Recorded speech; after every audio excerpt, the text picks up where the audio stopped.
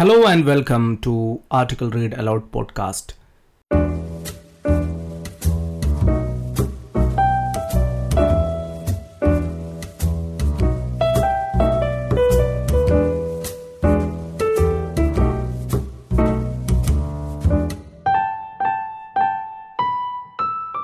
It's 18th of August 2021. Today we have picked up two articles, one from the Hindu newspaper and the other from Indian Express newspaper. The first article is written by M.K. Narayanan. M.K. Narayanan is a former national security advisor and a former governor of West Bengal. His article is published in the Hindu newspaper.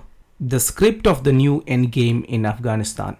The rapidity with which Afghanistan has unraveled has shocked and surprised everyone.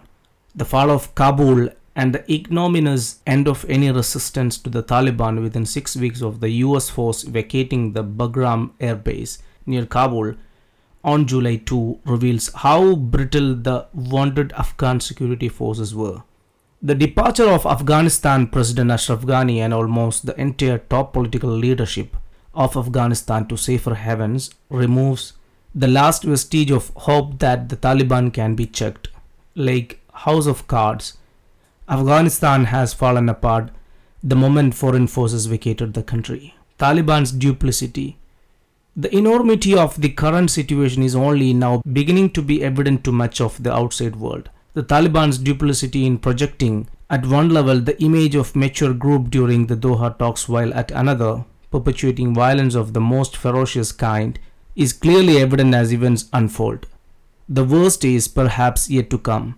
Afghanistan today is in a condition that is far worse than what existed when the Russians withdrew in the 1990s. At that time, there was at least a titular leader around whom those opposed to the Taliban could hope to mobilize and put up a fight. Moreover, the retreat of the United States from Afghanistan in 2021 is far more humbling than the Russian withdrawal in the 1990s. For the latter at least had to contend with the actions of a superpower like the US. This time the Taliban, having played fast and loose with the US, has left the superpower with not even the fig leaf of a honorable withdrawal. US President Joe Biden's decision to set a date for withdrawal of the American forces and treat this decision as one carved in stone irrespective of the situation within Afghanistan without any consideration of the consequences clearly enabled the Taliban to take over. After the Russian withdrawal in the 1990s, Afghanistan still had a future. For in the final years of the 20th century, the world was intent on making efforts to prevent Afghanistan from becoming a black hole that would create mayhem across a vast region that bordered Iran, Pakistan, Uzbekistan, Tajikistan and China. In the 1990s, moreover, the Taliban were a band of outlaws. Today, it is recognized, maybe with different degrees of disdain, by powers such as the US, Russia and China, and is on the brink of gaining a country. For a regulated international order that most countries across the world seek, there could be no greater tragedy than the emergence of a rogue state under the Taliban, paving the way for terror. The Afghan establishment seemed to give up their fight against the Taliban earlier on the ceding authority to private militias, former Afghan warlords and rabble of desperate armed groups. To expect that this kind of armed rabble would resist the Taliban was clearly a mistake. As the Afghan state implodes, one should now expect a wider cleaving between Pashtuns, Uzbeks, Tajiks, Hazaras and the myriad other clans that populate Afghanistan. The virtual death of the Afghan nation approximates as it were to the end of history. The collapse of organized resistance to the Taliban within Afghanistan, together with the group being courted by Russia, China and quite a few other nations apart from Pakistan, not excluding the US, marks the saddest day in the history of proud nation. This is also a moment of tragedy for Asia as well. It virtually spells the death knell of any possible Afghan renaissance in the near future. Instead, the situation is far more likely to encourage erstwhile terror groups such as the one led by Gulbuddin Hekmatyar, a one-time client of Pakistan and a traditional opponent of the Taliban, to return to their erstwhile haunting grounds. Afghanistan versus Syria. Reference to Afghanistan becoming another Syria are again misplaced. At the worst of times, Syria had a relatively strong president, Bashar al-Assad, while Afghan President Ghani can hardly be compared to him. The territory of Afghanistan is also very different from that of Syria. Afghanistan's borders with Uzbekistan and Tajikistan, unlike the Syria, are extremely porous, almost impossible to guard or protect. More to the point, the endgame in Afghanistan has little in common with the power equations witnessed in Syria. In Afghanistan, the Taliban is intent on keeping absolute control and is counting on China, Russia, and Pakistan to do so. All of them are more intent on keeping out the US and, in effect, India. Indulging in a blame game at this time may appear inappropriate. However, the US cannot shrug off a major share of the responsibility for Afghanistan's current plight. Apart from the decision of Mr. Biden not to alter the last date for the exit of US troops in Afghanistan, which sent a clear signal to Taliban of a collapse of US resolve to safeguard the interest of Afghanistan, the stealthy exit of the US from the Bagram airbase also left an indelible impression as far as the Taliban was concerned, that the US had acknowledged the Taliban's supremacy in return for the safe passage of their troops. All this has diminished the image of the US in Asian age. In light of this, US claims to make America great again sound extremely hollow. Old threats may surface. Some political commentators seem to believe that after the initial success of the Taliban and the collapse of the Afghan state, the natural political dynamics of the region would assert itself. This seems like a pious wish. After 2 decades of active involvement in the affairs of Afghanistan and spending over $1 trillion in the process to defeat terrorism and the Al-Qaeda, the US has left Afghanistan in a worse situation than when it entered. It is not possible to discern any reduction in terrorism or the demise of any of the better known terror groups, such as the Al-Qaeda and the Islamic State, or for that matter, of lesser known terror outfits.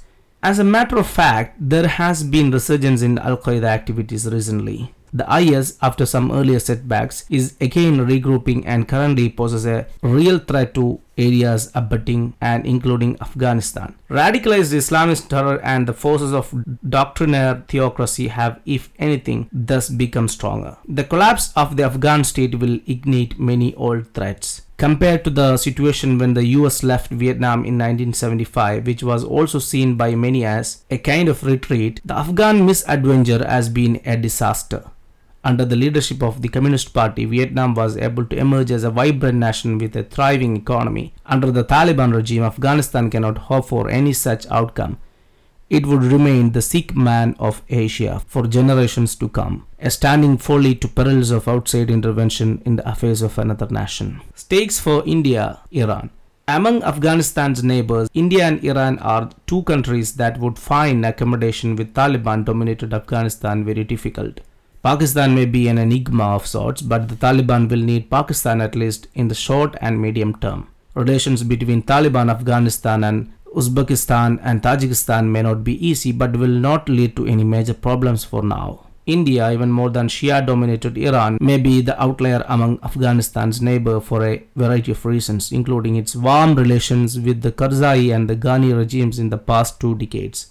If the 21st century was expected to become the century of progress, the situation in Afghanistan represents a severe setback to all such hopes and expectation. The aftershock of the takeover of Afghanistan by the Taliban can be expected to continue for long. For India, the virtual retreat of the US from this part of Asia, the growing China-Russia-Pakistan nexus across the region, and an Iran under a hardliner like Ibrahim Raisi all work to its disadvantage. A great deal of hard thinking is needed as to how to retrieve a situation that for the present seems heavily tilted against India. The second article is from The Indian Express, A Reason to Remember, written by Shyam Saran. The writer is a former Foreign Secretary of India. On August 14, Prime Minister Narendra Modi solemnly declared that henceforth every August 14 will be observed as Partition Horrors Remembrance Day. Of course, it was not lost on anyone that the new anniversary also happens to be the day when Pakistan celebrates its independence.